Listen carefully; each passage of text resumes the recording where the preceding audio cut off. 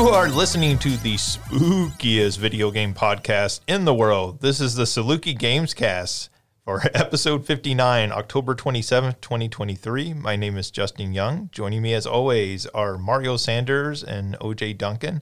How are you all doing this very spooky Friday? I'm doing okay. It's been a fine-ish week. Nothing too exciting. Has it been spooky for you? No, but I avoid spooky. That's not really my vibe. I'm very spooktacular, Justin. Thank you for asking. I am happy to hear that. I'm happy you are having a spooktacular October. That makes me be very, very happy. And Mario, meanwhile, makes me very sad. Yeah. Like avoiding spooky. Who does that? What kind of human being would intentionally avoid the spooky? Or the Halloween Grinch. Oh, that's a film they should make. The Halloween Grinch.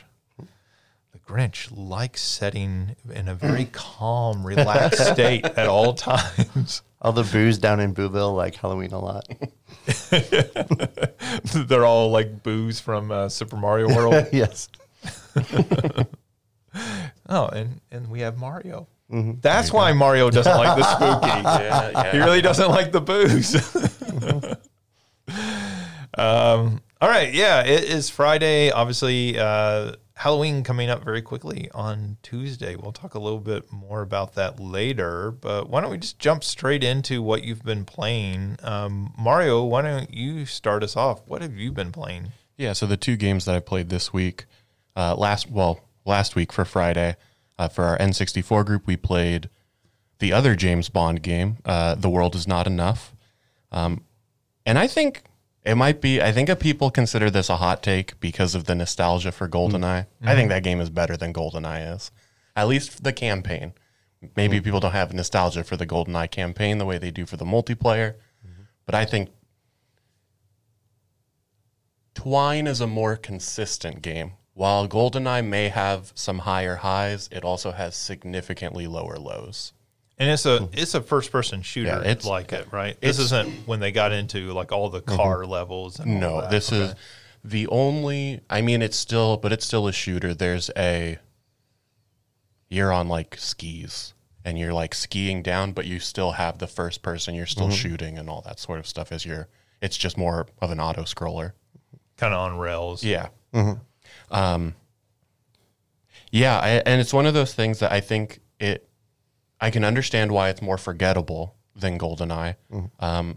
It's also not made by Rare, so the music isn't as good either. But like I said, I think the levels are more consistent. There's less of a variance in terms of how angry I'm getting playing the game. Because the end of GoldenEye, those like last 5 levels, are just brutal.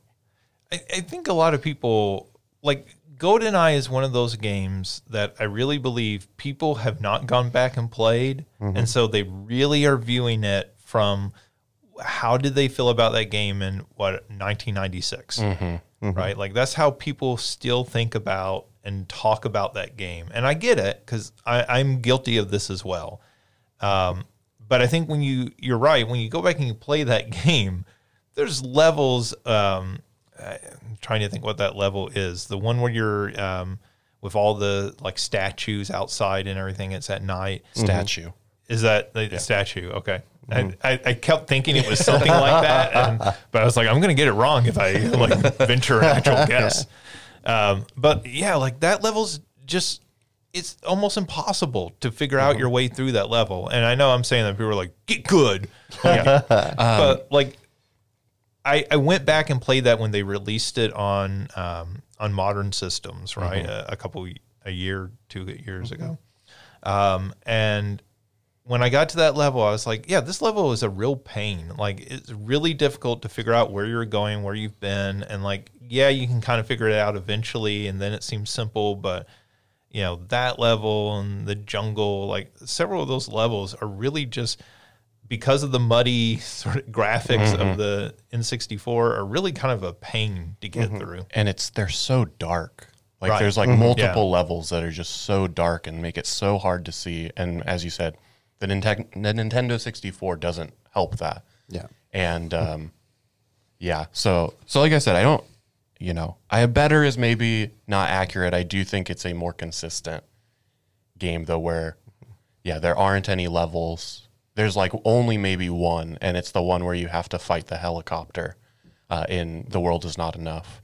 That I'm just like, oh, but there's new. It's like, it's the entire back half of GoldenEye. That I'm just like, let me play up to like this level, and then we'll just call it good.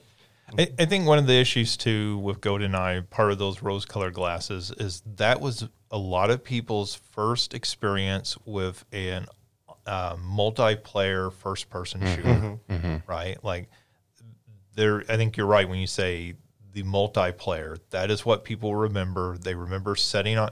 I remember this at my friend Kevin's house, sitting on the couch, eating pizza, and playing that for hours on end, right? And that was a fantastic experience, but there's no way to ever recapture that experience. Sure. Right? Like, because if you play that multiplayer now, you're like, this is, there's so much better multiplayer now out there to play in a game. And that was cool because at the time, it was the first time you could do that easily with friends. Yeah, absolutely.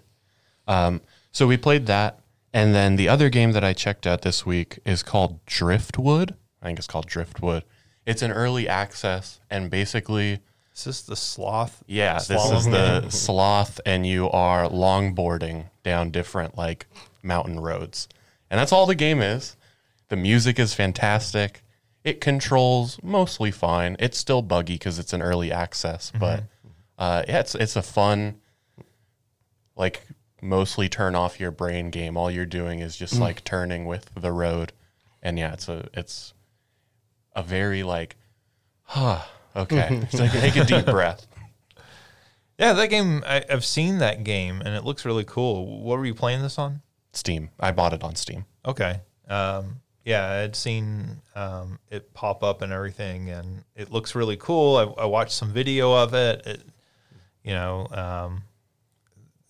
It seems very chill for the most part. I think, that's kind of what you said about it. And I think the one thing that's really great about it is, I don't think I've played through all of the different maps, but while I think I've maybe played through 5 or 6 maps, each map has like multiple paths. You've got like the main road, but then there's like this dirt road that you can take, and this like sort of overpass walkway that you can take, and so it adds an element of replayability to each level as well, because each level has 3 goals, or most levels have 3 goals associated with it. And it's like, hit all of these things, or go through all of this, or do all of that. And so it's some of them are like time based, get to the bottom in less than 2 minutes or less than 3 minutes, and so those different paths allow you to explore different parts of the area. And then the other excellent part of the game is, as you travel from like map to map, you go into this overworld where you're driving this like old school VW bus, which just feels appropriate for somebody who would be like bombing this like on a longboard down this like like this country mountain road type of thing. It happens to be a sloth. Yeah. It's a very satisfying game. I think it's on sale until the end of the month, or at least that's what I saw on Steam. I think the sale ends on the 1st. I don't remember how much it was. I don't feel like it was more than like $15 though. Okay. And that might have been, the $15 might have been the regular. But yeah, I'd say it's like I said, definitely still buggy. There are absolutely times where you'll get some air, and I don't think the game wants you to get air, because when you land, you just go like right through the ground and like fall That's a pretty forever. big bug. Yeah. So like I said, there's definitely but it sounds like they are certainly still working on it. I was watching a friend play it, and he was saying, or somebody else was saying, that they have a hope of creating like a multiplayer where it'd be like I assume would be a race, or that'd be cool to just have like a casual, going down the mountain side by side. There's, I don't know how famous it is. It was famous for me and my cousin. Video of these two guys in Berkeley. They were called the Blue Suit Bombers, and they were just like going down this hill and like passing the camera back and forth as they're longboarding down, the Oakland, Berkeley hills. And like I said, so even if it was just that, like it's not even a race or like combat racing, it's just like you and a bud going down this mountain road together, I think would be very satisfying. So you're telling me there are multiple paths to this game, and there are multiple goals for each level. So it sounds like the ultimate combination of Beetle Adventure Racing and GoldenEye. Well, I mean, I don't know about all that. This game is much more relaxing than either of those two games are. I don't know. I was really relaxed playing Beetle Adventure Racing. It's a pretty chill racing game. All right, so Driftwood and The World Is Not Enough. Yeah. Anything else? No, I think that's pretty much it. Okay. OJ. So I haven't really been playing that much this week either. I've been watching a lot of people play Super Mario Brothers Wonder, but I'm going to let you talk about that. Did you guys pick up the Connections game by chance at all? I looked at it. Like I said, I've been familiar with the game, but I actually looked at it on the New York Times site. I downloaded the Snell game. Oh, okay. How are you liking it? I haven't played a ton of it so far. Like what I've played of it so far seems like fun for like a phone game. And I feel like phone games, for me at least, I have to play a lot of them for them to really sink their claws into me, so to speak, right? Like, so, Marvel Snap, like the first time I played that game, I was kind of like, I don't know about this. But like the more I played it, the more I kind of got into that game. So I hope to spend some more time with it, like when I just have some free time. It's a good little time waster. And then once you get settled in it, you can check once or twice a day for a little bit and get your stuff done. And yeah, I really like it. I'm actually, I was thinking today that I'm going to go back to Marvel Snap a little bit, I think. Start playing that a little more. I still have that installed. I still play it, not as much as I did like when it first came out, when we were all kind of really into it for a while. I think I've said this before, that game has, the meta of that game has kind of spoiled it a little bit for me. The fact that like you play it and it's very clear that there are people who have watched YouTube videos of this is the correct way to play a hand, and like if they do not get those cards dealt in the way that they want them, they'll like quit from a match, and it becomes very like sort of rote, right? Like I feel like when that game first launched, it was a whole lot of almost like a chess match of figuring it out, where now it seems almost on autopilot against a lot of people. Okay, that sucks. Yeah, I mean, that's my experience, at least as you get into the upper levels. The lower levels are still very much so. Every time it resets for a new season, those are fantastic still, because those people are still like new to the game and they're not playing it that way. Yeah. It makes it fun with them. Do you have any experience, either of you, with Magic the Gathering? I do not. Okay, I was going to say, is it sort of reached that point where it's been out long enough where it's like a tier list, and like these are the competitive decks, and this is the one, like if you're trying to really compete for anything, you kind of have to be running one of these like 4 or 5 decks, otherwise you got to get incredibly lucky. Does it feel like that? Yeah, I mean, it very much feels to me like, okay, I watched this video on YouTube that says if you play these cards in this order with these locations, that it will be, you'll get this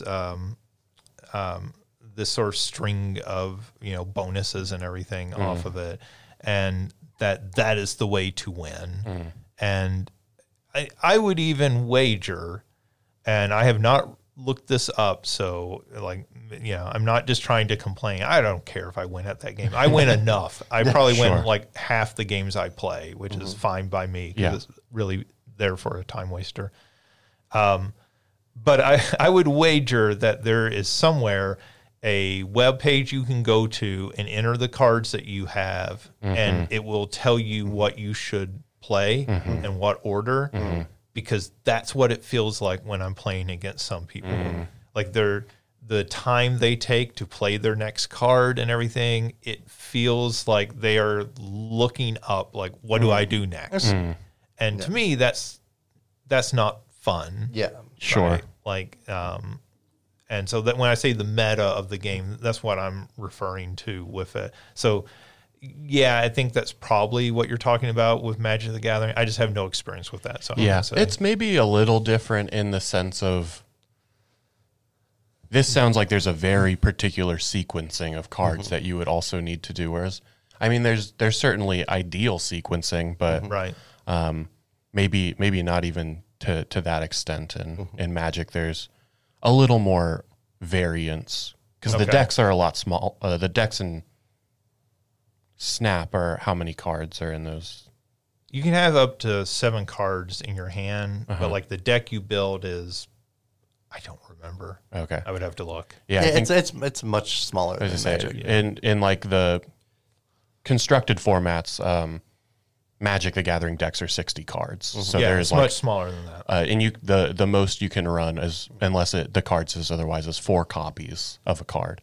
So there is a lot more variance. I know I just saw something the other day that they tried to run Magic through like an AI prediction thing, like to be able to predict the outcome of games, and it like could not do it. You know, I know they've talked a lot, about like the complexity of Magic. Like I said, I didn't know if in terms of like what that, when you say the meta of Snap, just that's the reference that I have, because I've never played Snap, so trying to put it into that understanding. I mean, my understanding is, and just like from what I've seen of Magic the Gathering, is that this is a much more simplified card game. Yeah. And it was much meant more- to be. Yeah, much more stripped down. This is meant for people like me who don't play card games. But I think the trade-off with that is, it's become very much, this is how it feels playing it, that there are certain sequences, and that when people start a hand, they're just setting out to play that sequence of cards, right? They're not they're not sort of winging it as they go. Sure. And that's fine. Like, I get, like, that's the way you have to play to, like, be top tier. But it also takes a lot of the fun out of the game. Yeah. Because, it takes the chess mechanic out of it. And it sort of becomes of, I have it written down here, which cards I need to play in which order. And it's like, okay, well, like, cool, I guess. Do they do, when they change seasons, is there like a pool of cards that you can pick from? Or is it just like every card that's been released you can put in, you could put any combination of any card in your deck? Or is it like, here's this pool of 100 cards that you have to pick from? Okay. There any cards. Sometimes there are incentives because there's like challenges for you to reach, and sometimes those incentives will be like have this card in your deck and that sort of thing. But no, it's wide open which cards. So again, right, like you end up with people who have figured out this is the best deck, and they're just going to run that all the time. Sure. So there's less incentive to vary up your strategy. Or to even just explore. Right. Right? Like if you're trying to play at that high of a level, there's not much chance to like, let me try out this new thing. Right. So there are some challenges that encourage that. So there'll be ones that like, discard 15 cards from your deck. And so you have to have a card whose special ability is to discard. But yeah, by and large, that incentive is not there. Interesting. So, yeah. I've watched one friend in particular. He plays it a lot, and watching somebody play a game, especially like that, even if it is meant to be very simple, you're like, I have no idea what's going on. But they're really good at onboarding you to the game. Like there's a tutorial in the game and everything. And again, as somebody who doesn't play those card games, I mean, I've played some card games at some point, but I've never really gotten into them. This one was super simple to get into. Because once you learn the basics, it's really just learning what each new card does, and they have it spelled out on it. It's not like this isn't Dota where you need to memorize what the pros and cons of each character are or anything like that. So sorry, OJ, we completely go off to you talking. It's fine because I haven't been playing much anyway, so I appreciate that. But yeah, so connections. It's been pretty rough this past week. I think I got 2 out of the past 7 of them. And Wordle, I missed a couple too, which I'm usually really, really good at Wordle. So it's been rough. Yeah, you talking about it made me go back and, start playing all those. And I started going back to the Wordle. And I was like, I feel like I had, similar to there's a very clear pathway of I know the 3 words that I'm starting with every single time. Yeah. And then they got to the point where I don't want to min-max Wordle. Yeah. But So for me, the way that I don't do that is if I get a correct letter, I have to keep it there. Okay. So I don't let myself try different words just to figure out which letters are in there. 15 different letters in your Yeah. first 3 words. Yeah. That was actually like a rule you could turn on at one point in Wordle. Oh. So you could actually, where the letters were locked in and you couldn't move them around or anything, try different words. It was like a hardcore mode at one point. And that was before New York Times bought them and they implemented that. Okay. So I don't know if that's still in there or not. It might be. I've never looked. I don't know. There's another version of it. I forget what it's called, but it's basically Wordle, but you have to reverse engineer it. So it gives you the final word and then you have to accurately put in words that somebody might have guessed to get to this point. So it's the line above it shows you here's 2 green letters, so the word has to have those 2, and then here's a yellow one or whatever. So you have to but then if a letter is wrong, you can't use it again. And so it's an interesting also sort of variation of it. If I can find the name of it, I'll show it to you because I think it's hard. Yeah. Sounds hard. Yeah. The craziest one I ever saw was one where you were guessing words by how semantically close they were to I remember that one one. another. Yeah, because I think I sent it to all of you at the time. And it would be so you'd start off guessing bird, and you'd get a score, and it would tell you oh, you have a 2 out of 100. And so then you're okay, cat. And it would be oh, you went up to a 7. And you're okay, so cat is closer to the final word. So what do I associate with cat? Yarn, dog, scratch, all this sort of stuff. And you had to figure it out that way. And that game was so hard. That game just melted your brain playing it. I think I saw that one. I Semantical might have been the name think that of it. sounds right. Yeah. All the Wordle variations that came out. Yeah. It showed Alicia. There was one called Squirtle, where it was just guessing Pokemon, and so it was I thought it was going to be Squirtle is the answer every time. that would also be very funny. But it was just so you guess a Pokemon and it'd be the type, so it'd give you the 5 categories were the generation, if you had that right, the first and the second typing, the height and the weight. And it was the first 3, I was okay, I can do something. And then the height and the weight, I have no idea. I have no idea how tall Pikachu is. The other He's one, as tall as Mario in Super Smash Brothers. and then the other one that I think is also really good. Sorry, OJ, to completely take over your conversation again. Was called Myrtle, and it was basically a whodunit type of thing. So you got this list of clues of basically the game Clue. It was Mr. Green was not in the kitchen, or so you have this crossboard that you're checking off. To ultimately. Those are just those logic puzzles. That's all it really was, but it was fun. Those logic puzzles, we used to have to do those in school, and it was the one thing where you were actually, I'm enjoying this. Don't let the teacher know. Okay, again, sorry, OJ. That's okay. There's also one where it was 8. Well, there was a 4 and then 8 words at once that you were trying to figure out. Yeah. That was very difficult too, because you got more than 5 chances with it, but it was low, 7 or 8 chances or something, and 8 words. So it So like you put in the one word and it would fill all of them in and tell you with all of them. Yes. Yeah. So that one was rough. Yeah. So that's all I have for this week. Okay. Let's see. So I haven't really played anything new other than Super Mario Brothers Wonder, which I talked about last week. I played more of this. This is a game that's sort of difficult to talk about without spoiling it because the spoilers of this game are not the story. It is literally the gameplay is the spoilers of it. And so, like, when you talk about spoiling something, it's the Wonder Seed effects. That is spoiling this game. If you tell somebody, here's all the Wonder effects, you have ruined a huge part of the fun and joy and surprise of this game. So I want to be really careful not to talk about those. In case somebody did not hear last week, so the Wonder Seeds, just real quick, and these are very early things that happen, so I don't think I'm spoiling too much. In each level, there is a Wonder Seed. If you collect that Wonder Seed, it is going to transform the level in some way.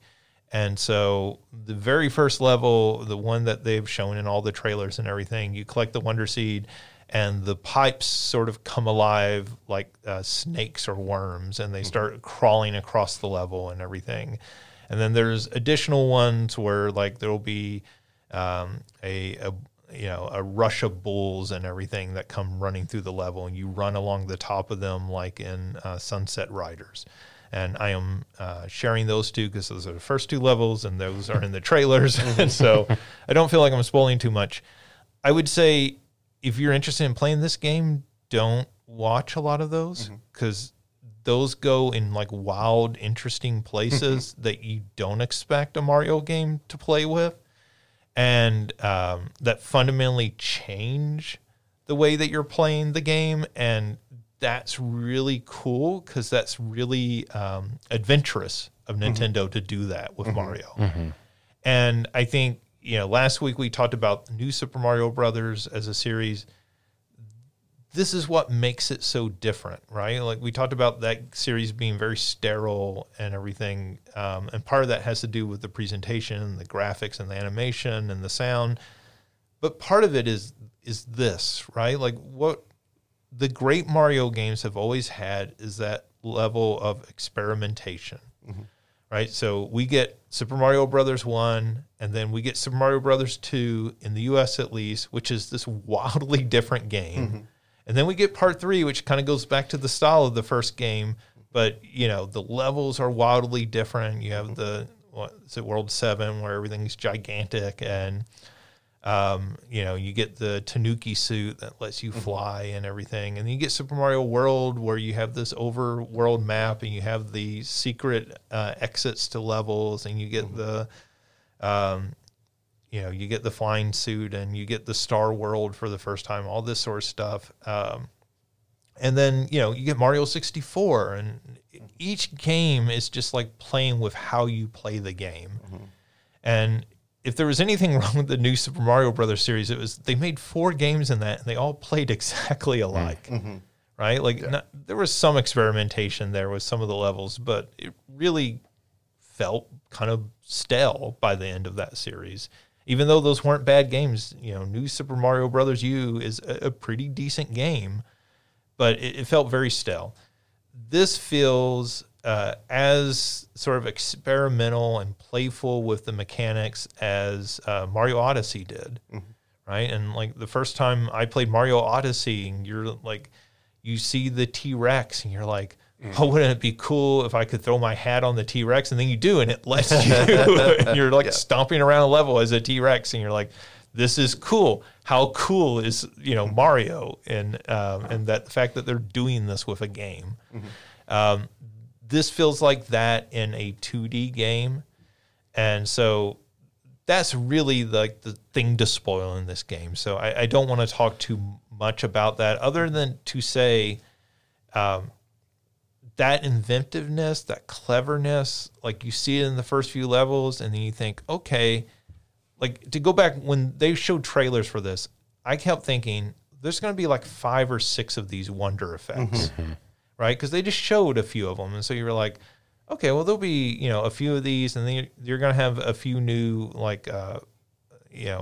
suits that you get. So, they showed that with the bubble suit and the elephant suit and all that. And I thought, okay, well, that's clever. That's new and different. That'll be fun. No. Every single level, there's something new with the Wonder Seed. That's really cool.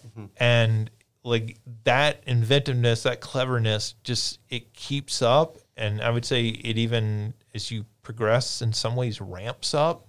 But then there's other things that they do that's really crazy in this game where you're like, this is not what I expected them to do. So there's a level not too long into the game, and I'm not going to describe it in detail, but you go down a pipe and you go into the sub level and everything, and you're running around and you see a coin on the other side of this pipe.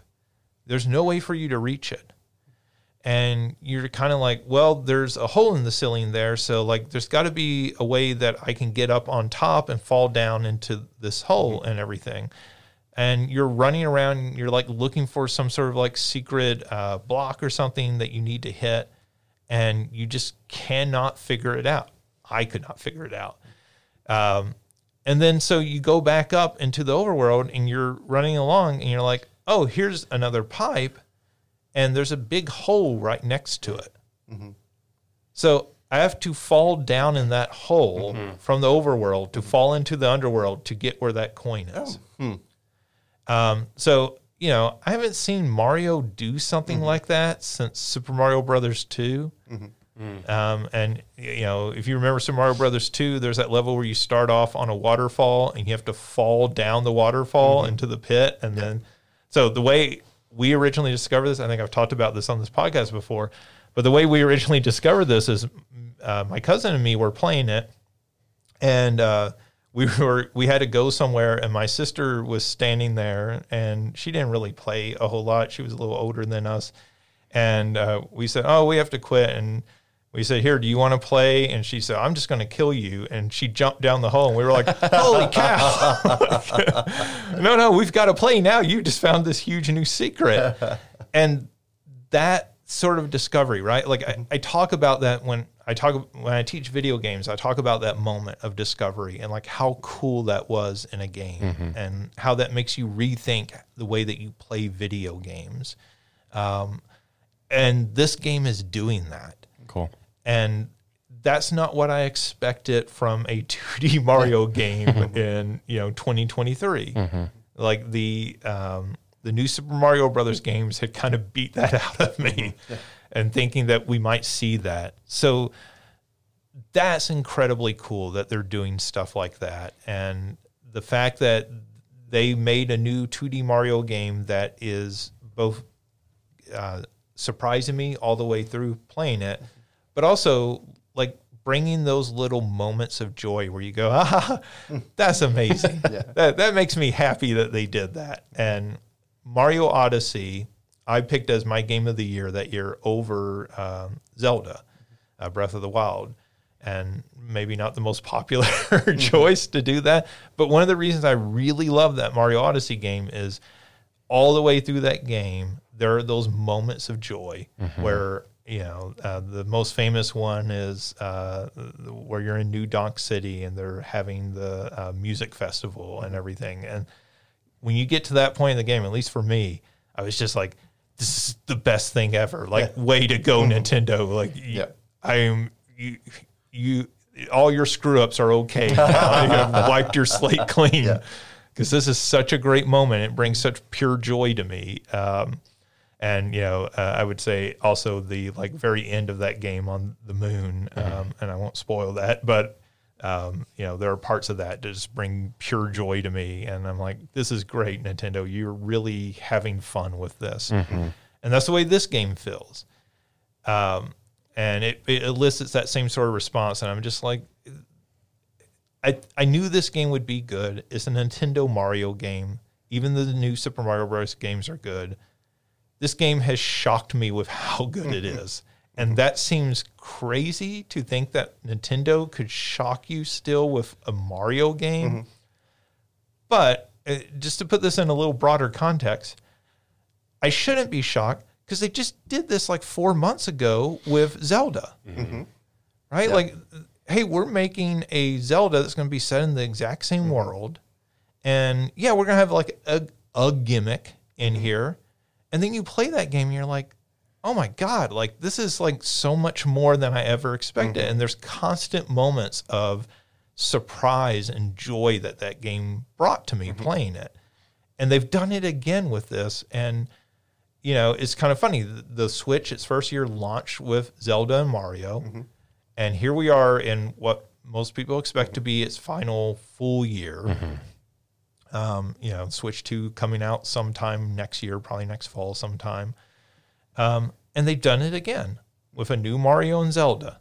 And they're both fantastic, and they're both not what you expected. Like, nobody expected Zelda to have, nuts and bolts comparisons to it, right? Where you're building a go-kart in a Zelda game. Like, nobody expected that. And here they've done it with a 2D Zelda game where nobody expected them to make the best 2D Mario game since Super Mario World. And that's just such an amazing achievement to think about. And again, even more to the point, what are we, year 7, year 8 of the Switch? And here they are making not just 2 great games, but arguably 2 of the best games that they have ever made in their entire lifespan as a company. And the other thing I think there's an interesting comparison here to what Nintendo did with the NES. On the NES, we got Zelda 1 and Mario 1. Then they made Zelda 2 and Mario 2, and they're just these wild sort of divergence from that original formula. And they kind of did that here with these, right? Like, we're going to follow up one of the best Mario games ever with a very different style of Mario game, but it's going to be equally as like great. And we're going to take, you know, not just one of the best Zelda games ever, but what many people argue is one of the best video games ever made, period. And we're going to innovate on that in a way that just makes you go, this is not what I expected of a Zelda game.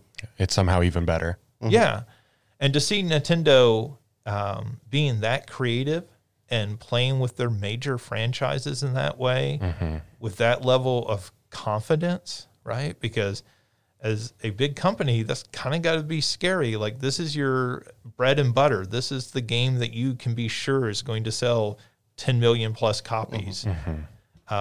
You know, they're not doing this with Pokemon, right? And like even Alicia will say that's been kind of part of the problem with Pokemon, right? Like, they're not innovating in the same rate as they have in the past. They're doing that with Mario and Zelda, and like, bravo to Nintendo. In a year that may be the best year in history for video games, Nintendo may be having the best year of all, and that's amazing to say. Yeah. Especially, you know, 7-8 years into the lifespan of the Switch. Sure.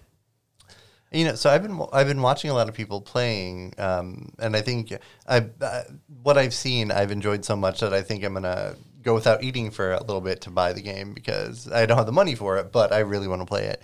But the thing is too is that it's not an easy game. Like, you can pick it up and play, and they have the easy mode with the Yoshis and the Norbit, is it? I think Nabbit. Yeah. But there's challenging parts to it, and I keep on seeing people get stuck on the same challenges and the same levels too. And so I haven't seen that many levels because people that I'm watching are getting stuck on the same thing. Even like really seasoned Mario gamers are getting stuck on the same. Oh, I don't want to say stuck, but like they're having a challenge. It's not like they're walking through the game easy. And I appreciate that too, and that you can alleviate that if you play other characters. Like, you have a choice to do that. So that's something that I don't know if there's like a badge or anything for not using Yoshis or the Nabbit, but like I like knowing that, hey, I just can't get past this level, but I'm just gonna pick a Yoshi or a Nabbit and get through it. They've done that in some of the recent games with like the golden P-Wings, which basically allow you to fly over the entire level. And like, I know this is the sort of thing that people online lose their minds over, and they're like, get good. But like, these are games designed for families to play, right? Like, and a Mario game should not be so hard that people are giving up in frustration. Like, what is the value in that? Right. Like, because then you're not seeing those later levels. You're not getting to see like the other Wonder Seeds. Like, I'm fine with it being challenging. I would say so far it's been, again, as somebody who's played a lot of video games, and it's certainly not as good as I was when I was like 12 playing video games. So far it hasn't been super difficult. But there are different levels of challenges for different levels. They are ranked, so you get like 1 to 5 star ratings for levels, telling you like how difficult it is. And I would say, there's certainly differing levels of challenge to some of those levels, and you can skip a lot of the levels. So at least to get through to the end of the game, you do not have to play every single level. Right. You have to collect these Wonder Seeds that you're collecting through the levels, and you are getting more than enough of those just playing through the sort of mainline levels. Like, I always have more than enough when I get to the checkpoints to get past them. I think you're right, though, that it's not a complete cakewalk. And I think Nintendo has been guilty of that at times with some of their games, and making them too easy. Yeah. And the level of challenge that you expect in a sort of old school Mario game is there. But those old school Mario games were also, like, most people could at least get to the end of Super Mario Brothers, even if they couldn't beat it, right? Yeah. Mario 2, Mario 3, you might struggle in the last world, but like, you could at least get there for most people. And I think this game's the same way. Yeah. People aren't going to struggle to get to the end, but they might struggle there at the end with some of the challenge. And I think that's fine. That's keeping with what these games have always been.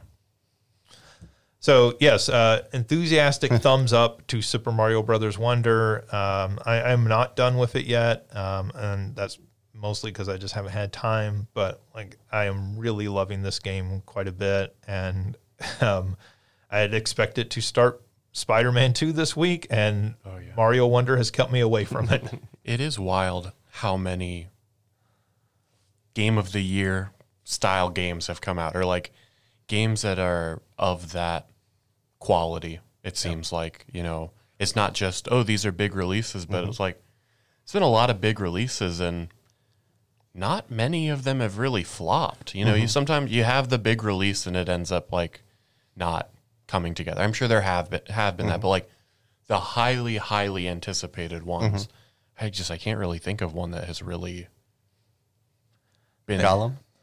Yeah, but I mean, like, okay, sure. But maybe Starfield, but like, I think for the people who really like Starfield, they really like it quite a bit.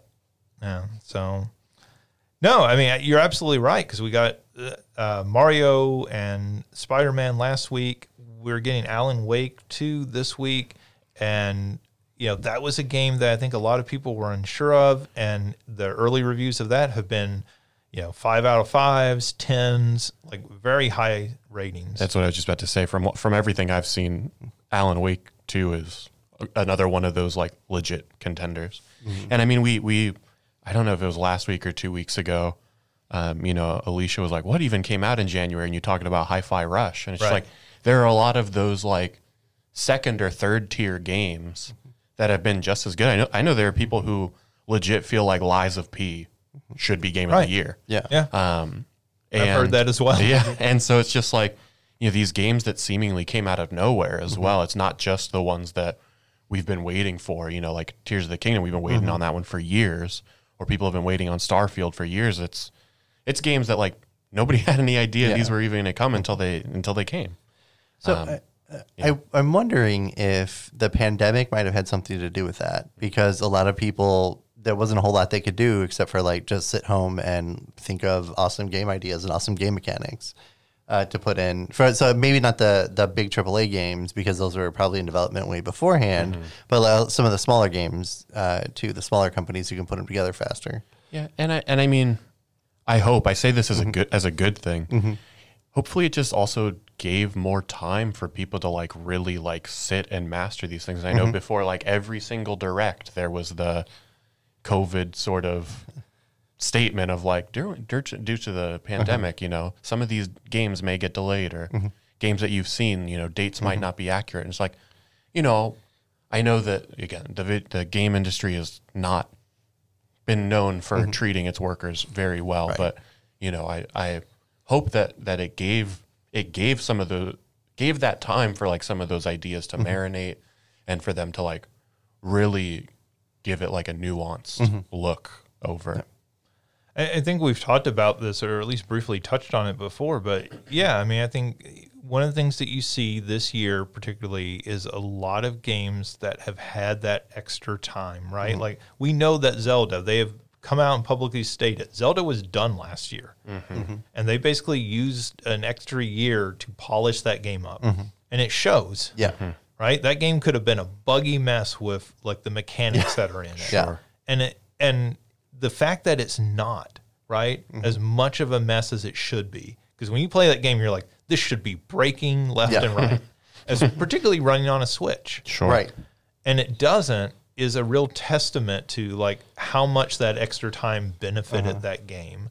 And it feels like a super polished game in a way that a lot of games in recent memory haven't, you know, not necessarily from Nintendo, but from, you know, generally publishers.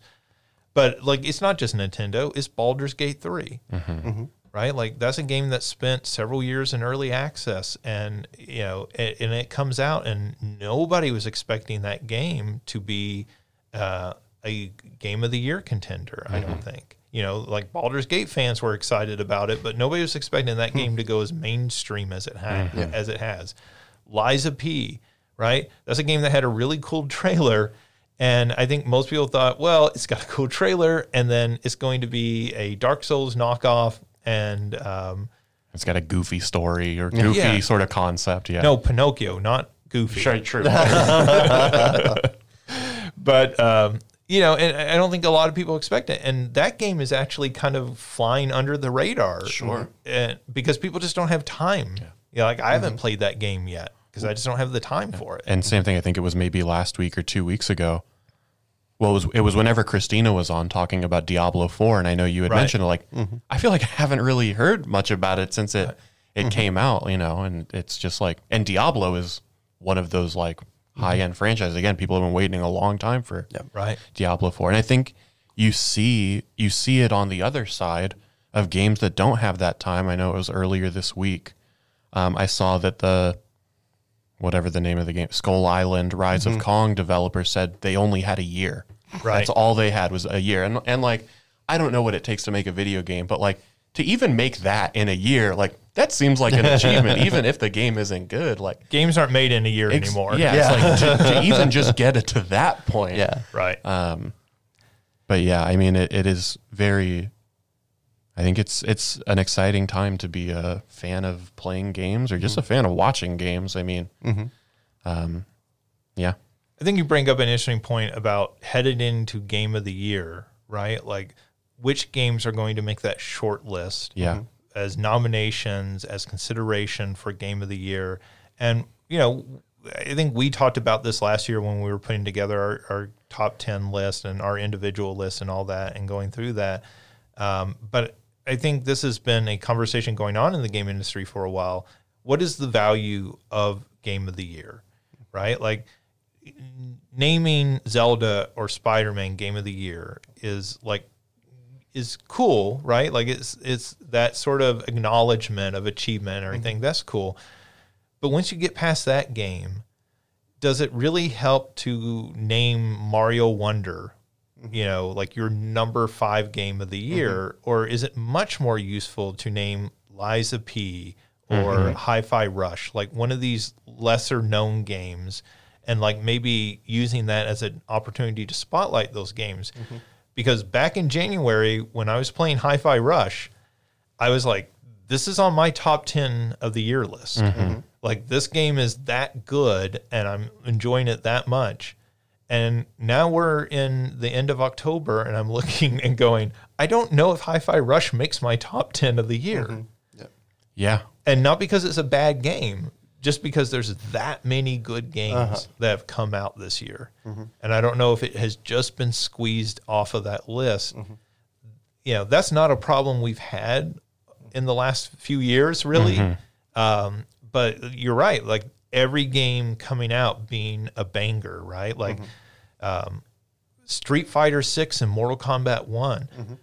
Both of those games probably aren't going to make top 10 of the year list. So then it becomes, which one do you pick? Yeah. Right? Because like those are two fantastic fighting games. Like, I haven't played Mortal Kombat 1, but everyone who has praised it for the most part. And Liza P, where does that fit in? Diablo 4, do you cut Diablo 4 in favor of Baldur's Gate 3 because like you only want to have one like computer role-playing game on that list?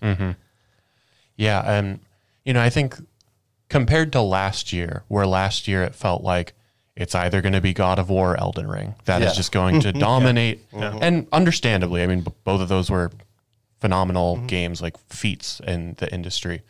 But then I think 2 years ago, and take what you will of like the actual like Jeff Keighley's Game Awards thing, but like It Takes Two winning Game of the Year over, I don't know what else was nominated, but like over a number of different things that like, that to me, and I think this is sort of what you're getting at, is a lot more exciting. It would be a lot more exciting to see Lies of P win Game of the Year or Hi-Fi Rush win Game of the Year. I know probably neither of those are going to happen, but like to see something like that win it is it's exciting.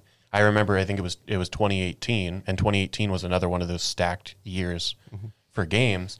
But even just to see like Celeste get nominated as Game of the Year, deservedly so. And that mattered a lot to that game. That put a spotlight on that game for a whole lot of people. Absolutely.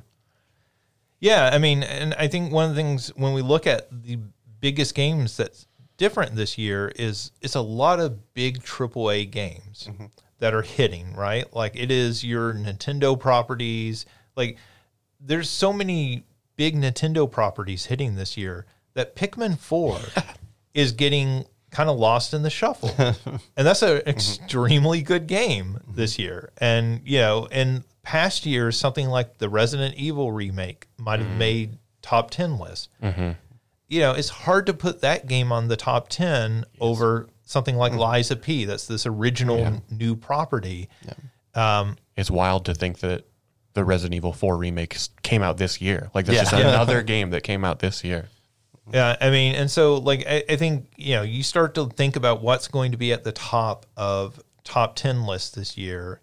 And last year, I had several small indie games in my top 10. There was things like Stray, but also like Arcade Paradise and like these other games. Vampire Survivors was our number one game of the year last year. But like in a year like this one, even if Vampire Survivors came out this year, can it compete with AAA Spider-Man 2, AAA Mario Wonder, AAA, like these big games hitting? Well, and I think the one that we've talked about most, I still have not played it, and I don't know if it's quite that level, but like, where would you put Sea of Stars? Like is that cracking a top 10? Is it like a top 15, top 20? I mean, I don't know what on like a scale of 1 to 10 you would give that game, but I mean, I mean, last year I think that game would have.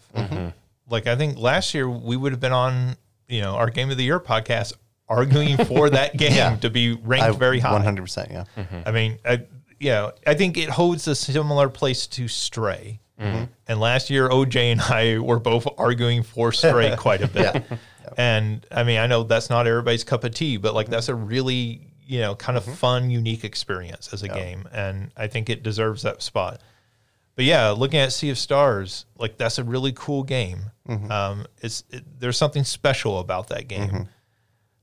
But yeah, I mean, in a year where it's going up against Baldur's Gate 3 and Diablo 4 and all these games, and I keep saying their names over and over again because I think people need to understand like how deep that roster is this year.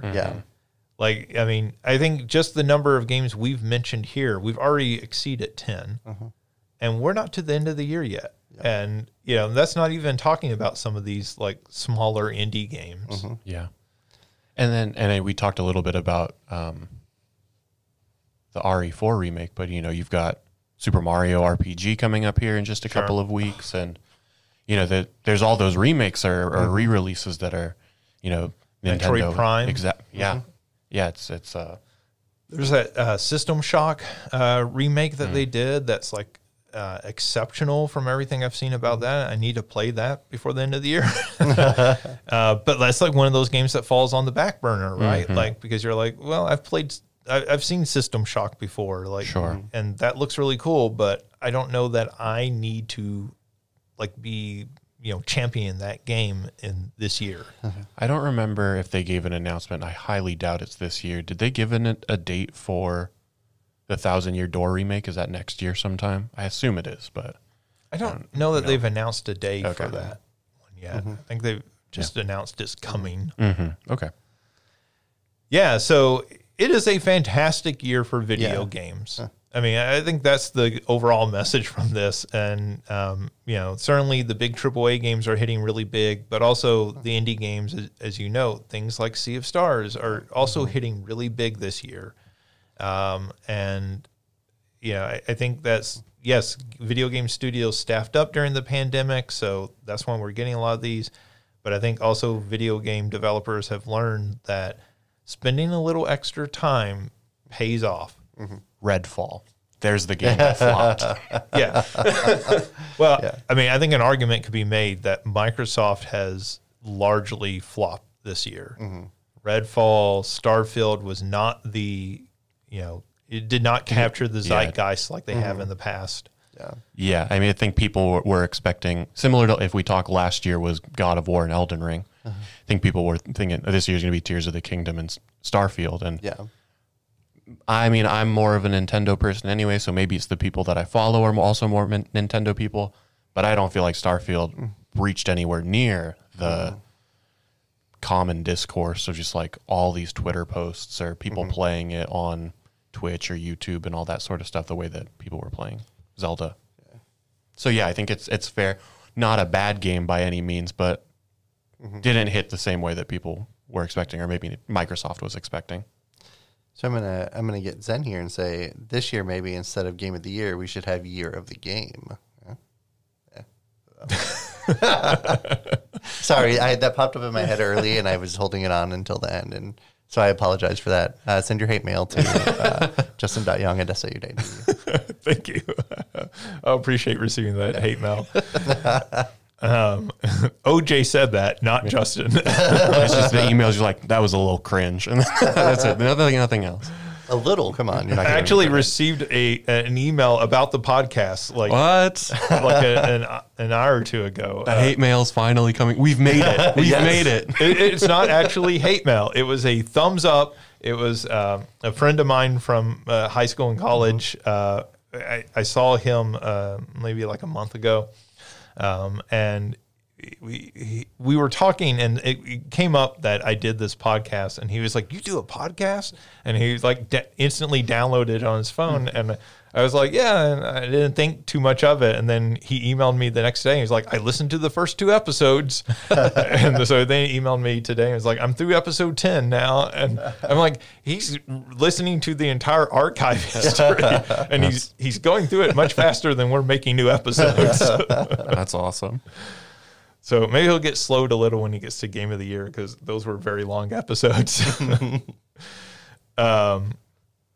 But yeah, I mean, I think it is a very good year for video games. That's very exciting. I think, yeah, when you talk about like which games are kind of getting lost in the shuffle, I think that's going to be really interesting to look at the end of the year. I feel like this year, more than some in more recent memory, there's going to be a reevaluation at some point where people are going to go back this and look at this year and say, here's this game that came out that nobody talked about, or very few people talked about because it got lost in the shuffle. Like, can you imagine like being Not that I think this game is going to get a positive reevaluation, but can you imagine being Sonic Superstars releasing last week? Sure. Yeah. Yeah. I mean, you released the same week as like one of the best Mario games ever, as Spider-Man 2, a week out from Alan Wake 2. Like, poor Sonic. Yeah.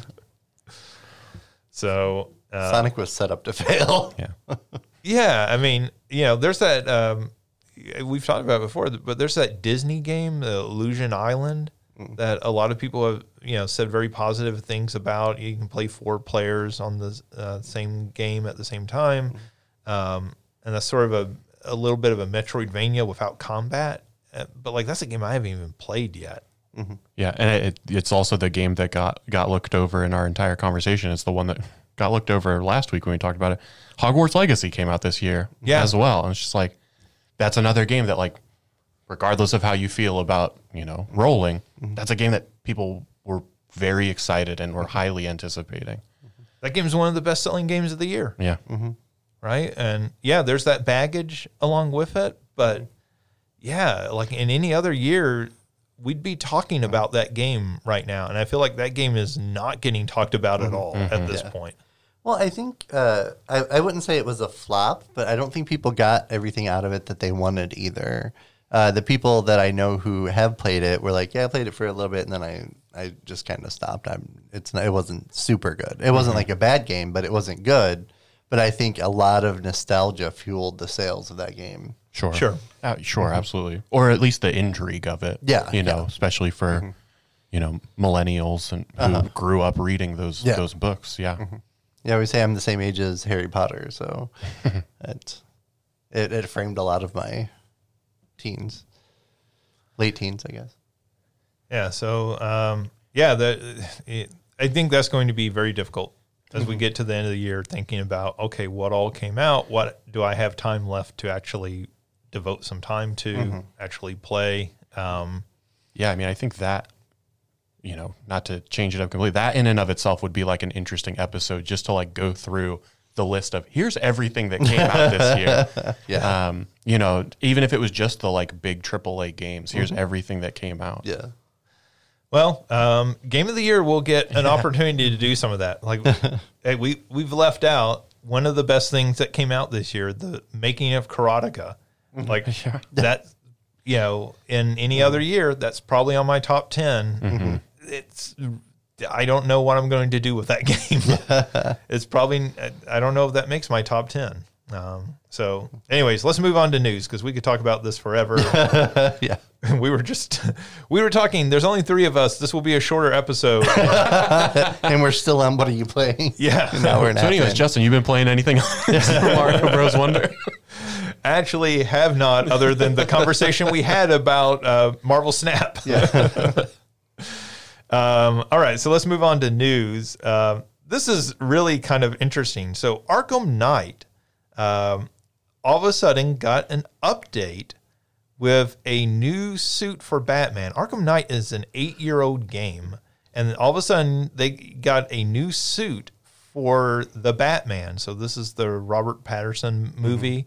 It's his suit from that movie. So as a skin that you can add. This is an official update. It is in the game as like free content within the game and everything. This isn't like a hack or a mod or something. This debuted on the Epic Game Store, and then they removed it. And there's been no public comment about it. So what people have speculated is that the game was supposed to come out this week on the Switch. They're doing that compilation, the trilogy compilation on the Switch, and that they were adding this to that. That compilation got delayed until next year, I believe. And somebody thinks that they did not tell the Epic game version not to release that content. So, but even at that, right? Like putting this out on the Switch after 8 years and you're adding extra content to it is like really kind of wild to think about. Sure. And this isn't a game like you would continue play. Like you play it once or twice, you go through it and you're done, right? Okay. There's not really a multiplayer component or anything where you're wanting to show off the cool outfits that you have or something. But I mean, I guess I will say that the original Spider-Man game did continue to get DLC suits that were free after its release, right? Even though it doesn't really have a multiplayer component either. But not 8 years after its release. Let's see. Ubisoft has delayed a quote-unquote large game till next fiscal year. So that's after March 2024. Many think this is probably Star Wars Outlaws, though there's no official statement. That doesn't surprise me that game would get a delay. Yeah, and I think what we just talked about, delays are not always a bad thing if it gives more time to, like I said, really shape this game what it needs to be. Yeah, always remember Miyamoto's advice that it's better to have a late game than a bad game. Yeah. Let's see. Former PlayStation executive Sean Layden has said it's, quote, criminal that the industry isn't doing more to preserve games. He says the industry has a, quote, obligation and responsibility. We talk on here quite a bit about game preservation. It's a particular interest of mine. But I think this is interesting. Certainly we've heard Microsoft come out and make some comments about this, Phil Spencer as the head of Xbox.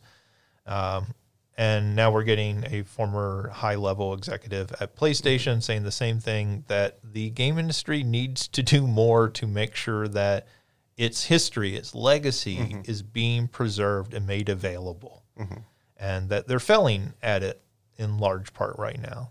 So this kind of goes back to the study that the Video Game History Foundation put out, where over 80% of games 10 years or older are non-commercially available anymore.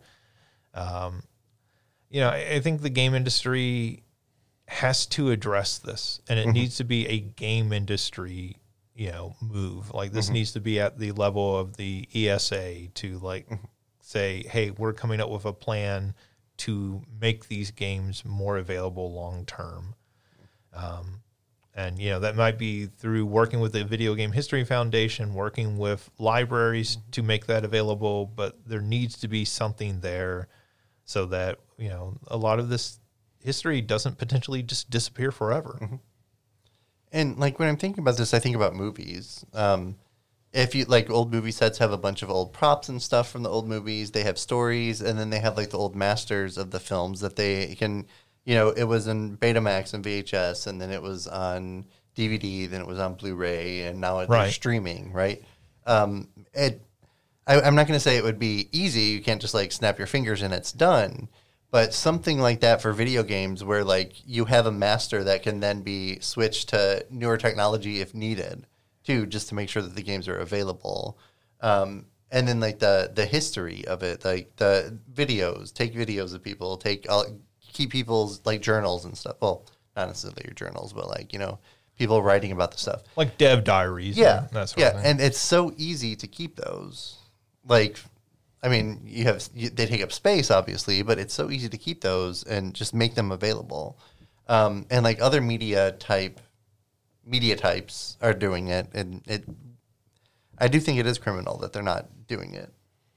Yeah, and I think feel like we've talked about this before, and how whether or not games move to more digital only releases. I know we talked about Alan Wake, right? Is not going to have a physical release.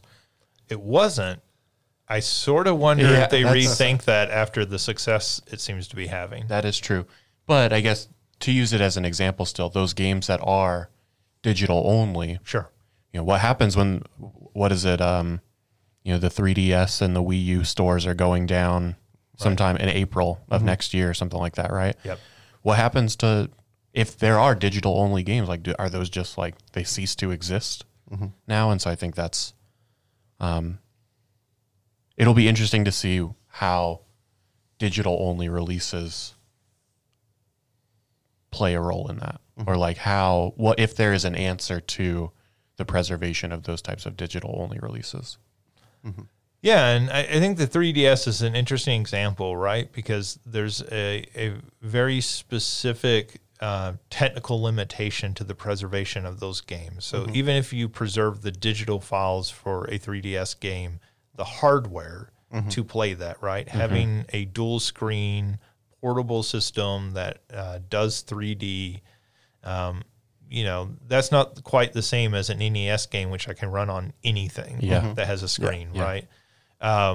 So, yeah, I mean, it's certainly super challenging, but I think the game industry owes it to the consumer. It owes it to themselves. Yeah. Long term to do something with this because, I mean, OJ, you're right. Like the fact that, I can watch almost any movie I want. Now, there are exceptions, right? And I understand that. But almost any movie I want to watch, I can find online available now, right? And commercially to like go buy. Like now there's some very old movies and things with rights that have clogged up a few movies.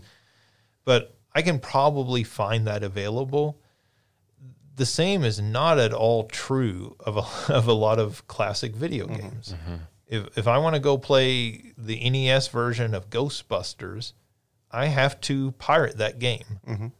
And, thank goodness that there are emulators, being written and updated and, developed for that. Because otherwise, like a lot of that would be gone and lost.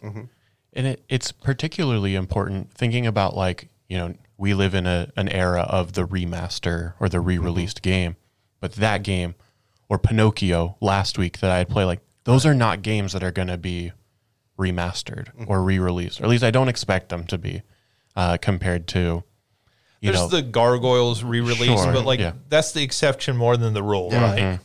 It's like the Marios, it's probably longer than people would have anticipated, but like, it's not surprising that SMRPG is getting a re-release or, a game that we'll be talking about here in just a minute, potentially getting remade or re-released and stuff like that. Yeah, but even something like Super Mario RPG, like part of the issue there was the rights issue between Nintendo and Square, right? Like the tie up with that. And so that's where a lot of these games find themselves. And so it ends up not making financial sense unless you are the size of Nintendo with the money to like probably throw around and however they dealt with Square with this. But like Nintendo has the money and there's the incentive with a game like Super Mario RPG to make that get done. But that doesn't exist for a lot of games. Yeah. Right? Even Pinocchio has a better shot because it's a licensed Disney game. Sure. Right? And you have the Disney adults who will buy anything. Yeah. And they did it for The Lion King and Aladdin. Right. Yeah.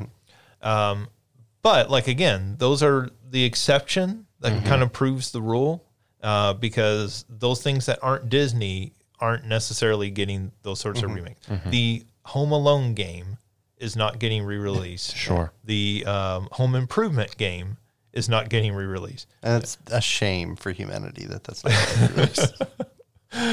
But I mean, yes, I'm not going to go out and spend $10 to buy the Home Improvement game, but I also feel like that game needs to be preserved and available because there is always something of value there for people to go back to. Certainly, we know as researchers that like being able to access these things is infinitely valuable if you're going to be doing research on video games.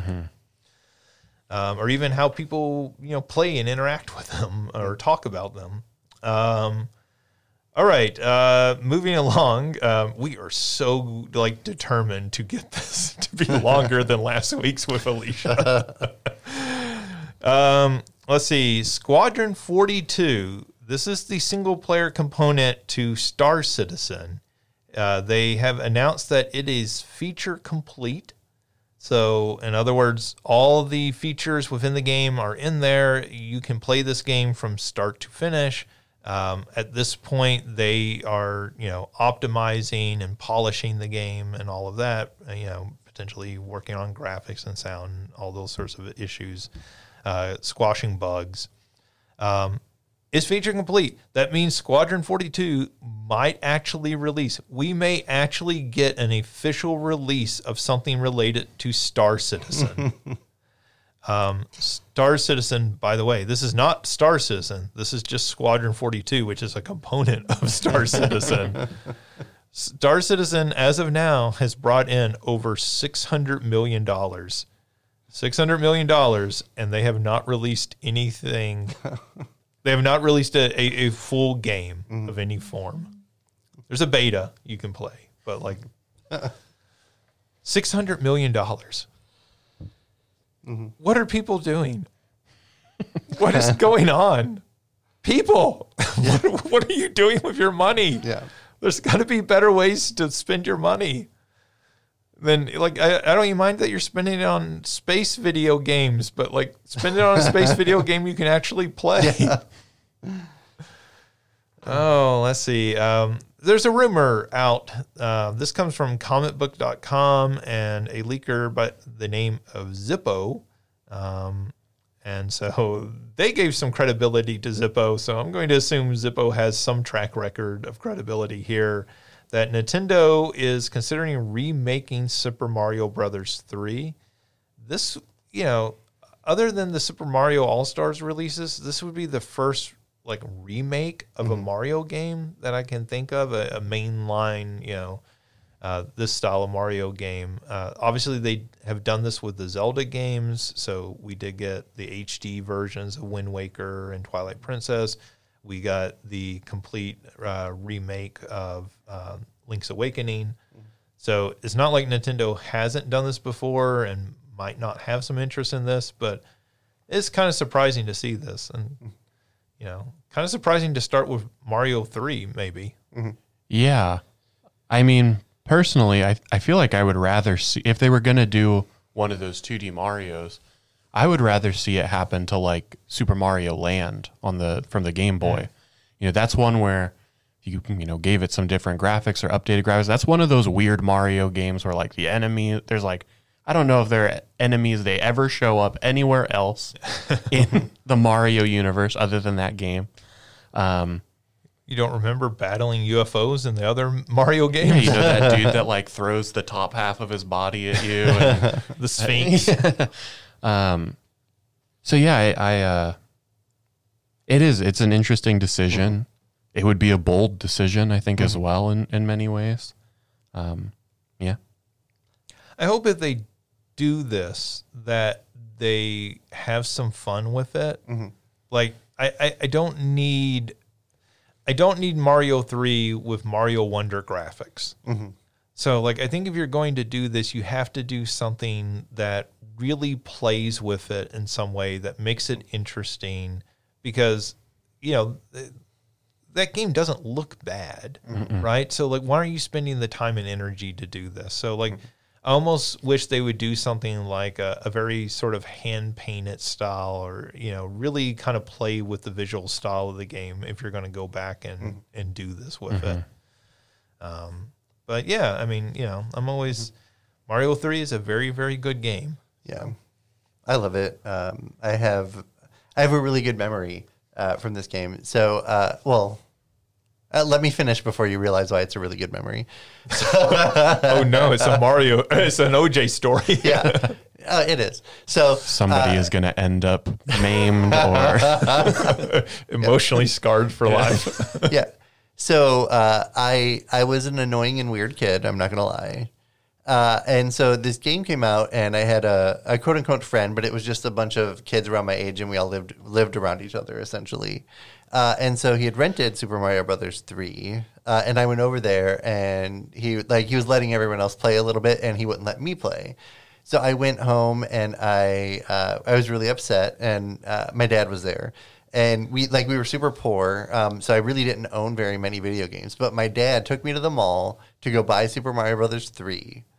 And so I owned the game, and then he told me to invite all the other kids over, and he wouldn't let them play, and I could just sit there and play because I owned it. So that was why it was a good memory, because it's my dad was super petty, and I loved it. But also, I saw a news thing, or not a news thing, but a little story about Super Mario Brothers 3 that said they went into the code and they realized that the slot machines in the little mushroom houses, the roulette. You sent that video out. Yeah, it's rigged. And so the amount of time that it takes to slow down and stop is different between every time you press the button. So it's rigged, and there's no way to like get super good at it and win. Which I always thought. I was like, I'm just so bad at this. I'm so bad at this, right? But no, it's it was rigged in the game. So if they remake it, they should fix that. Or, I mean, was that done on purpose? That's fair. That's fair, yeah. So rigged in the sense of like, or like, if I'm understanding you correctly, that there's just like a random number generator sort of functioning that like, and when you press it, it stops that. It's like, oh, it's going to take 3 seconds to do it. And if you hit it a split second later, or like on a different frame, I guess would probably be the way that it does it.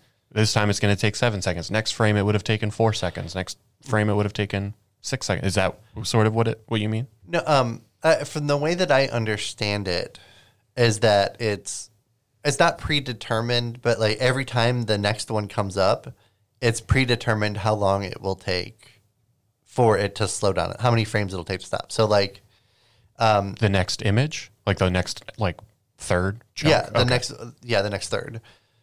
So like I'll press the button and like 20 frames is when it'll stop, and then it determines, it's going to be 24 frames next time, or it's going to be 35 frames next time. I see. Something like that. So it changes from encounter to encounter to encounter. I see. Okay.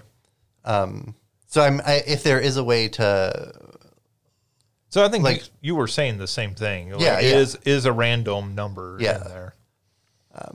but I don't think like a tool assisted speed run could do it, because I don't think it's, I don't know how predetermined There's not a it is. consistency to it, at least from what I understand. Yeah, from what we understand. Okay. So it's not Super Mario Brothers 2 where you can just hammer on the A button Yeah. and you'll always get one extra life. Yeah. Yeah, yeah, stuff like that's really interesting. Like people going back, and it's really interesting that people are spending the time today to go back and look at the code of these games and figure out like, oh, when I was a kid, this was extremely frustrating because I could not like get this consistently. And like, no, I couldn't either. But like, I would never think like, well, I need to go dissect the code and figure out why that was. Yeah. I just figured, I wasn't good enough or something. Yeah. But I mean, it's really interesting to think about the way these games are, are made, and how sometimes that leads to the way we expect, modern versions of these games. I've talked about Celeste before, and like how, Celeste does a lot of stuff with that, like kind of cheating to help the player play a little better, and like that's really fascinating to look at. And you're like, oh, that's why that game feels so good when you're playing it. All right, Xbox had a partner showcase. This is basically, they had 30 minutes of just showing trailers for third-party games. So they showed off quite a few here, Like a Dragon, Infinite Wealth, Caro Will Not Die, Still Wakes the Deep, RoboCop Rogue City, Dungeons of Hinterberg, Spirit of the North 2, Metal Gear Solid Delta Snake Eater, Manorlands, The Finals, Ark Survival Ascend, that is the remake of Ark 1, that is not Ark 2, and Alan Wake 2. I think all of this was pretty much like known quantities, so I don't think there was anything that was a new announcement among this.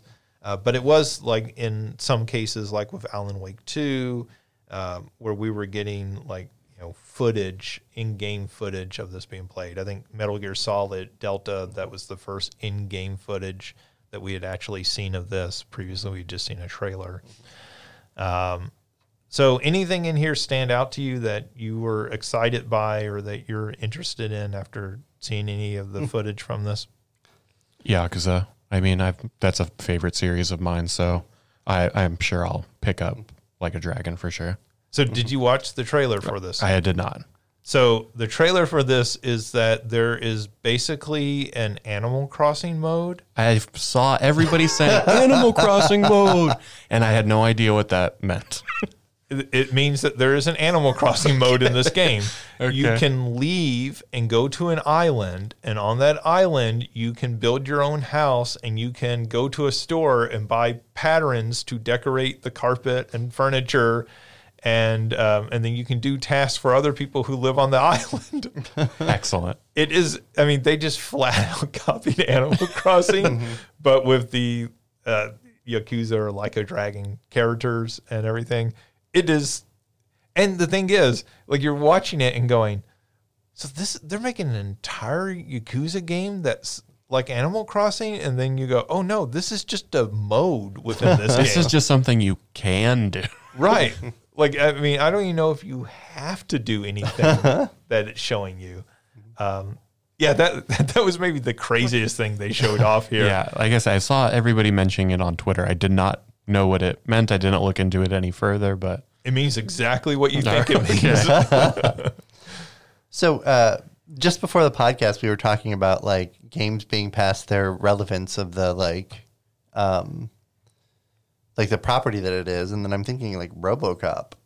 That's RoboCop is eternal. yeah. Okay, let me talk about this RoboCop game because I have not talked about this. I played the demo for this game. This game is so much better than you think it's going to be. This is one of those games that, like, when they showed off the initial trailer, it might have been this summer during everything. I think everybody had the same reaction, which was RoboCop. Like, you're making a new RoboCop game? First off, the RoboCop games have not been very good historically. Yep. But two, it was like it doesn't seem like there's no reason to be doing it, right? Like there's not a new RoboCop movie coming out or something. It felt weird. This game is really fun. So like they have modeled like these very destructible environments. So like when you're shooting, you're in an office building and you're shooting and the pillars are like exploding chunks of concrete and computer monitors are exploding with glass.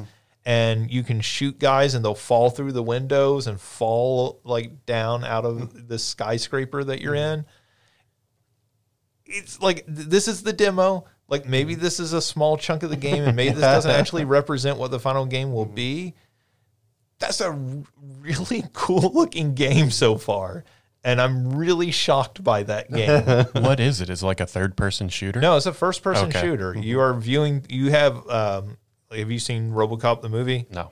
Okay, so like RoboCop, when you're seeing like through his eyes, and so it does the little things like the little targeting. Oh, okay. And it has the little like sort of like monochrome green visuals and superimposed over that.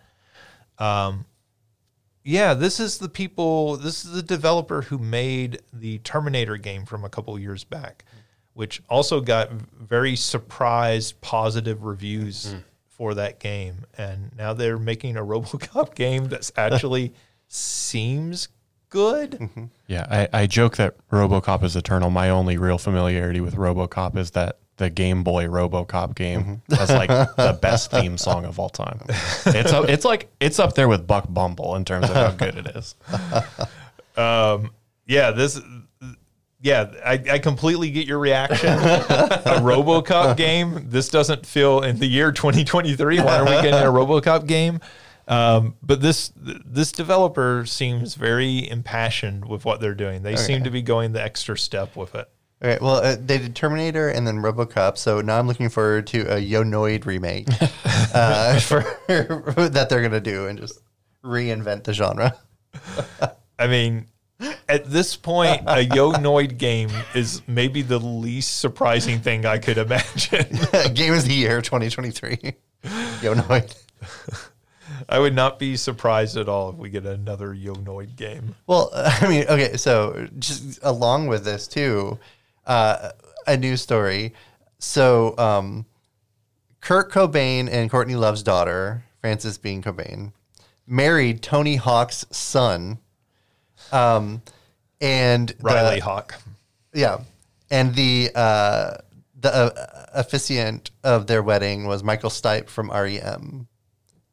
It's just, and now RoboCop is coming out. It's the most Gen X thing you can ever imagine. Like, whew, I thought I was 13. I was like, oh goodness. And the connection to video games is Riley Hawk is in that Tony Hawk Pro Skater 1 and 2 remake. So I will say, I mean, I didn't watch the partner showcase. There are a number of games on here that I have never heard of, so I'll look forward to watching some of those trailers. Ikaro Will Not Die, Still Wakes the Deep, Manor Lords, I'm not familiar with. yeah, Still Wakes the Deep. I don't think it's maybe the best trailer, but that game looks interesting. You're on like an oil platform, and it seems to be collapsing around you, but there seems to be something after you, and you're kind of like going through the internal structure of that. So had a really cool wet look to it. Okay. One of those games where everything's wet and you're like, that looks cool. All right. Is Spirit of the North, is that a Fist of the North Star? No, that is, you are playing as a fox. Oh, okay. And then the finals was the one I wasn't familiar with, so maybe that was an entirely new one. I've seen the finals. Okay. I don't know if it was in beta when I saw it or if it's just coming to Xbox. It's another sort of team shooter, like an Apex. Yeah, the thing that intrigued me about it from the trailer was it seemed to have very destructible environments. So like they were showing like there's somebody above you and you blowing out the floor and dropping them down and shooting them, and that seemed cool. Like it seemed to be some of the mechanics of what is it, Rainbow Six Siege. Okay. But like extrapolating those into a more traditional sort of shooter environment. Yeah, I know the change, assuming I'm thinking of the right game, I'm pretty sure it's the finals. Rather than it being a sort of traditional battle royale, you collect money like throughout the game. So like a kill gets you some amount of money, wiping a team gets you some amount of money, and you deposit that into like a bank. And so it's not like kills or things like that wins you the game. It's how much money you have at the end of it. And so you can like steal people's money or like sort of get it from them by killing them or like getting all those things. And so it has its own little flavor to it, the games of service. I know that's what we've talked about, right? You have to have something different, and that's the thing that this one is doing different. Yeah, I don't know about the money part, but that sounds really similar to Sony had that first party like team shooter that they were doing that was about like people breaking in, stealing stuff and everything into levels. Oh, the one that they announced earlier this year. Yeah. Yeah. It's from the Assassin's Creed person. Yeah, Jade Raymond. Yeah, she left. I forget what that game is called. I do too. Those are the type of games I never remember until they pop up again. I'm like, this looks familiar. It had a dollar sign, I want to say, in the Yes, it did. Yeah. It did have a dollar sign in the name. It was something like Breakers with a dollar sign on this.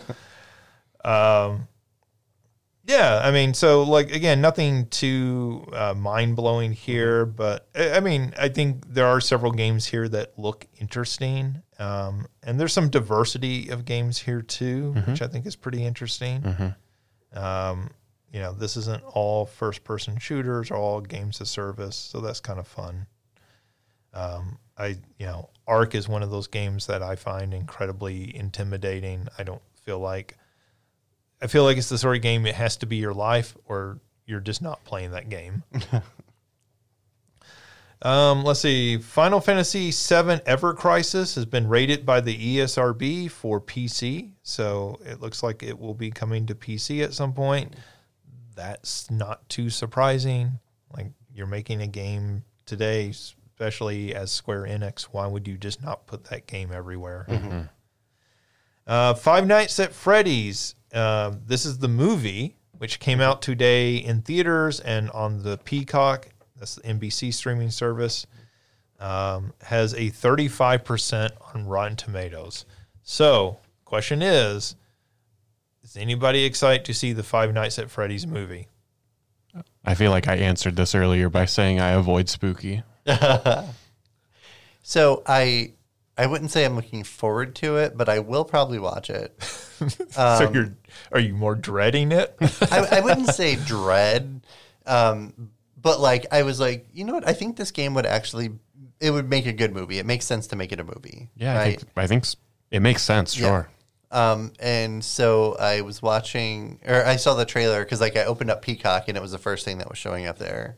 So I just watched a trailer and it doesn't look that bad, but 35 on Rotten Tomatoes is a bit. But yeah, I would agree with that. The trailer made it seem intriguing enough. Yeah. I know I'm not going to watch it, but I think the problem for me is they already released that film that was a complete ripoff starring Nicolas Cage that looked like it was made on a budget of like $200. Have you not seen that? I have not. No. this is a fairly recent movie then. Yeah, it's Nicolas Cage, and he stops at like some little roadside restaurant, and it's a shuttered, Chuck E. Cheese like, which is the premise of Five Nights at Freddy's. Except it really looks like they just got some restaurant and they tried to dress it up like a Chuck E. Cheese. Like they didn't have the budget for it. OJ, are you looking up the title? I can't remember what the name of that film was. And I have not seen it. I've seen the trailer for that film. It looked really bad. And it has Nicolas Cage? Well, That's not part of that. It's bad. It has but I'm just like, well, I mean, but like Nicolas Cage at this point in his career is doing like Sure. 9 of these like direct-to-video movies for every real movie. he weird does. indie film. Yeah. Willy's Wonderland is what it's called. Yep. You could have offered me $1 billion and I would have never even known this movie existed. So that movie, I think, got mostly sort of negative reviews. I don't think it reviewed super well. But, if I am thinking of a Five Nights at Freddy's movie starring Nicolas Cage, that actually sounds pretty interesting to me. And this one stars like the kid from Hunger Games, Josh Hutcherson. I think that's what I was thinking as well. Yeah, so nothing against him. Like, he's fine, but he doesn't carry quite the fun of Nicolas Cage starring in it. What? You said Willy's Wonderland. I thought there was a video game also called Willy's Wonderland. There might be. It's not. Like, when I Googled it, but it's another similar sort of Five Nights at Freddy's type of game, but I don't know what it's called now. I would have guessed Willy's Wonderland. I think that says a lot about these properties. Yeah. Like, their titles you could guess would be terrible. Yeah. So that movie is now out. If you are looking for something to watch this weekend and you already have Peacock for whatever reason, you can definitely watch that on there for free and not actually go to the theater and spend $10 to see Five Nights at Freddy's. Let's see. Insomniac has apologized and patched out the Cuban flag that was in Spider-Man 2. So this is kind of a funny, interesting story. So in Spider-Man 2, Miles Morales, his family's ancestry is Puerto Rican. The Puerto Rico and Cuba flags are extremely similar. So one is a red triangle on the left side with blue stripes, and one is a blue triangle on the left side with red stripes. And so apparently somebody developing this game got those confused. They put in the Cuba flag instead of the Puerto Rico flag. So Insomniac has apologized and put out a patch that corrects it. This isn't, there's no real controversy here, but this is actually, I think, good of Insomniac to like make this change. We talk about cultural representation is important for people to see themselves in games. This is them trying to get that right, even though they made a mistake initially. Nobody should be mad at Insomniac. No, please, insane people on social media, do not turn this into something controversial. This is just a company doing the right thing after a minor mistake was made. But I very much expect to see this on right-wing Twitter soon. Sure. Disney Dreamlight Valley is leaving early access on December 5th, and it will no longer be going free to play. So originally this game, you could pay to play it during its early access period, and then it was going to go free to play for everyone. They have backtracked on that now, saying everyone will have to pay. I'm sure that has something to do with how successful or unsuccessful this game is being. And I don't really understand which it is because I don't feel like anybody talks about this game hardly. But, they're still putting out new content for it. So I do see updates now and then. So somebody must be playing it. And they must think they're going to make some money. Somebody will pay them to play it. Yeah. I could see it being a popular family game. It's on Game Pass. At least it was on Game Pass for a while. So yeah, that's where I played it. Okay. Yeah. And it was fine, right? It just, there wasn't a hook there to keep me playing it was the big issue. But like a little kid, I can see really getting into this game and enjoying it quite a bit. All right, that does it for news for this week. So that just leaves our big question. And our big question as we're headed into Halloween is, which video game character would you dress for as Halloween? And yes, I'm pretty sure we've done a version of this before, but it's a new year. And so you don't recycle costumes. You're going to wear something new and different, right? That's the fun of it. So, OJ, why don't we start with you? If you could dress as any Halloween or any video game character for this Halloween, which character would you choose? So I would love a really, really well done Samus suit to go as Samus. Cool. And then I would have a long blonde wig and I could take the helmet off and surprise people. Because for those who don't know, I'm bald and I'm always wearing a hat. But if I pulled off the hat and had like the long blonde Samus hair just to surprise everybody, I think that would be a fantastic costume. And you also want like the slow motion Farrah Fawcett moment where you like just shake your head and your long blonde locks go flying everywhere. And there would be a fan. Yeah. Just blowing Of course. Yeah. While like some rock song plays in the background. Yes. 80s pop music in the background. Yeah. That would be funny just if you had like the fan and something to play the music and everything. You carried it so that every time you walked into a room, you did that. Yes. I can see you walking through this building, just walking into room after room. Walk into everybody's office. Right. Every classroom. That would be great. Like really devoting yourself to the bit, I think sells that, makes that work. Mario, how about you?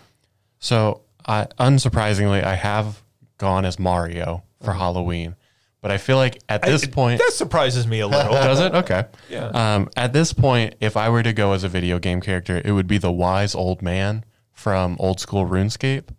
Nobody would probably recognize who this is. They just think, oh, he's a wizard. But he's got like this blue crown and these huge goggles and like a white beard and like this green cloak. This is what he looks like. You can't see it if you're listening, but yes, that is who I would go dressed up as. All right. See, I think like for you, like I would say, don't go as Mario, go as Luigi. Fair enough. Like really screw with people's heads. And then when people are like, hey Mario, you came as Mario, you'd be like, I did not. I'm somebody different. All the, hey, where's Luigi? Like, he's here now. We have merged into one being. I would say over the years, you should go as Kirby, as Link, as Smash everybody except for Mario.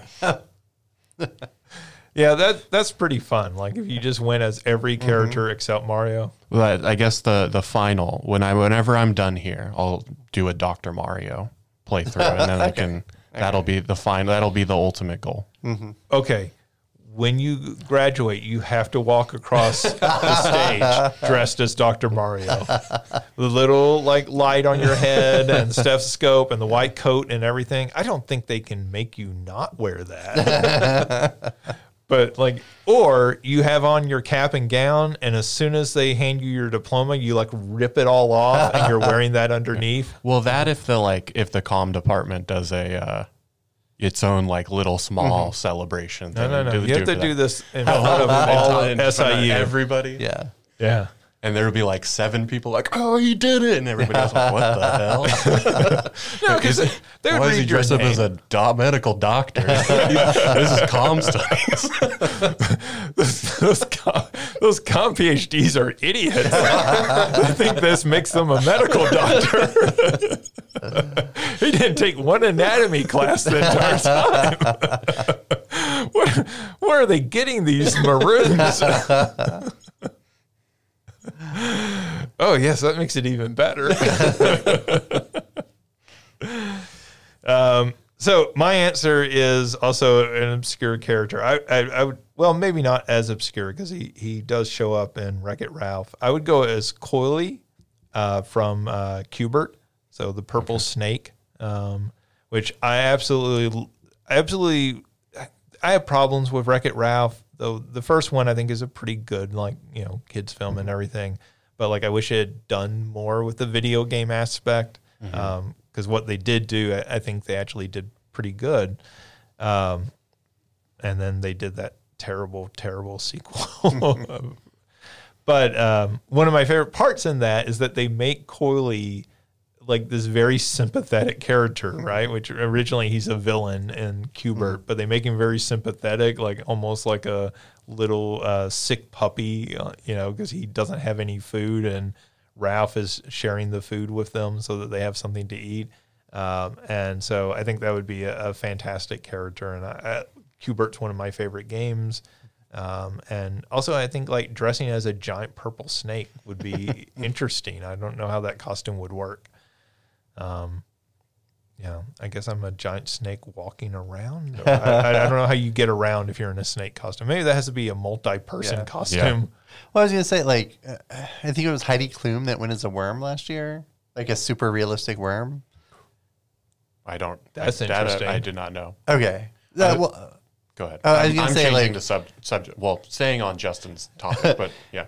So Heidi Klum does like really elaborate. I think it's Heidi Klum. Watch me be wrong, but somebody did a really, really realistic worm costume last year for Halloween, and I was gonna say you could do a really realistic coiled purple snake.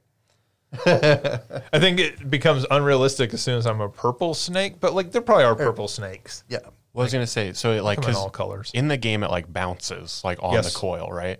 I was gonna say what you could do is you could like get some like moon shoes and just like bounce throughout it, but like you make it so that the bottom looks just like a coil. That sounds like it would be like super exhausting to my legs. I think it'd be fine. Especially if I did it like on a day I'm actually like teaching, walking around. Oh, that is unsettling. Yeah. Yeah. So I'm showing the Heidi Klum worm That costume. is, yeah. Stop and I had Google not that. seen it, and Yeah. unsettling is the proper word. Hyper realistic worm.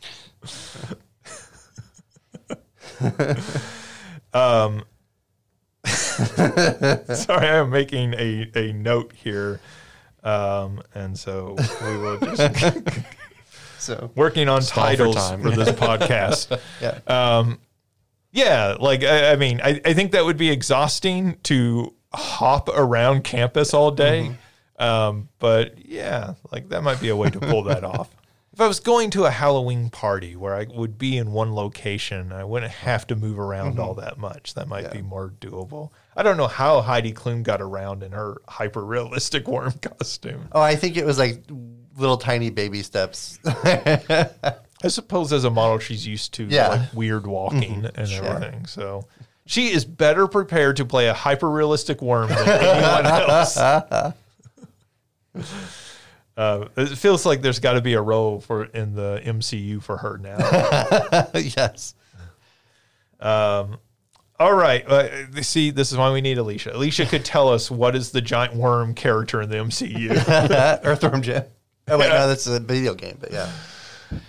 I'm sure there is some like character in the MCU. So anyways, that does it for us for this week. As always, if you want past episodes or more of our content, you can go to slookygames.com. Thank you, OJ and Mario, for joining me this week. Alicia, shame on you for not being here. Actually, Alicia is, I think, presenting at a conference. So good for Alicia. She's in Chicago with her sister. She's seeing a Sonic concert. Yeah. Then So shame on you. shame. For shame, Alicia. Oh man, I don't even know if we need to allow her back on this one. Going specifically to a Sonic concert. It's academic as well. Remember, it's a Sonic concert, but she's going to get a Malcolm X speech in there as well. I think it would be of more value to her if she went to a Sonic drive-in. At least she's getting food there, right? Like, at least she will survive. Like, a Sonic concert might drive you over the edge, let's be honest. Food for the soul. For Alicia's soul, at least. Maybe not anybody else's. But thank you for everyone listening. We will be back next week with another episode. Until then, have a very good week. Have a very spooky Halloween and be safe out there.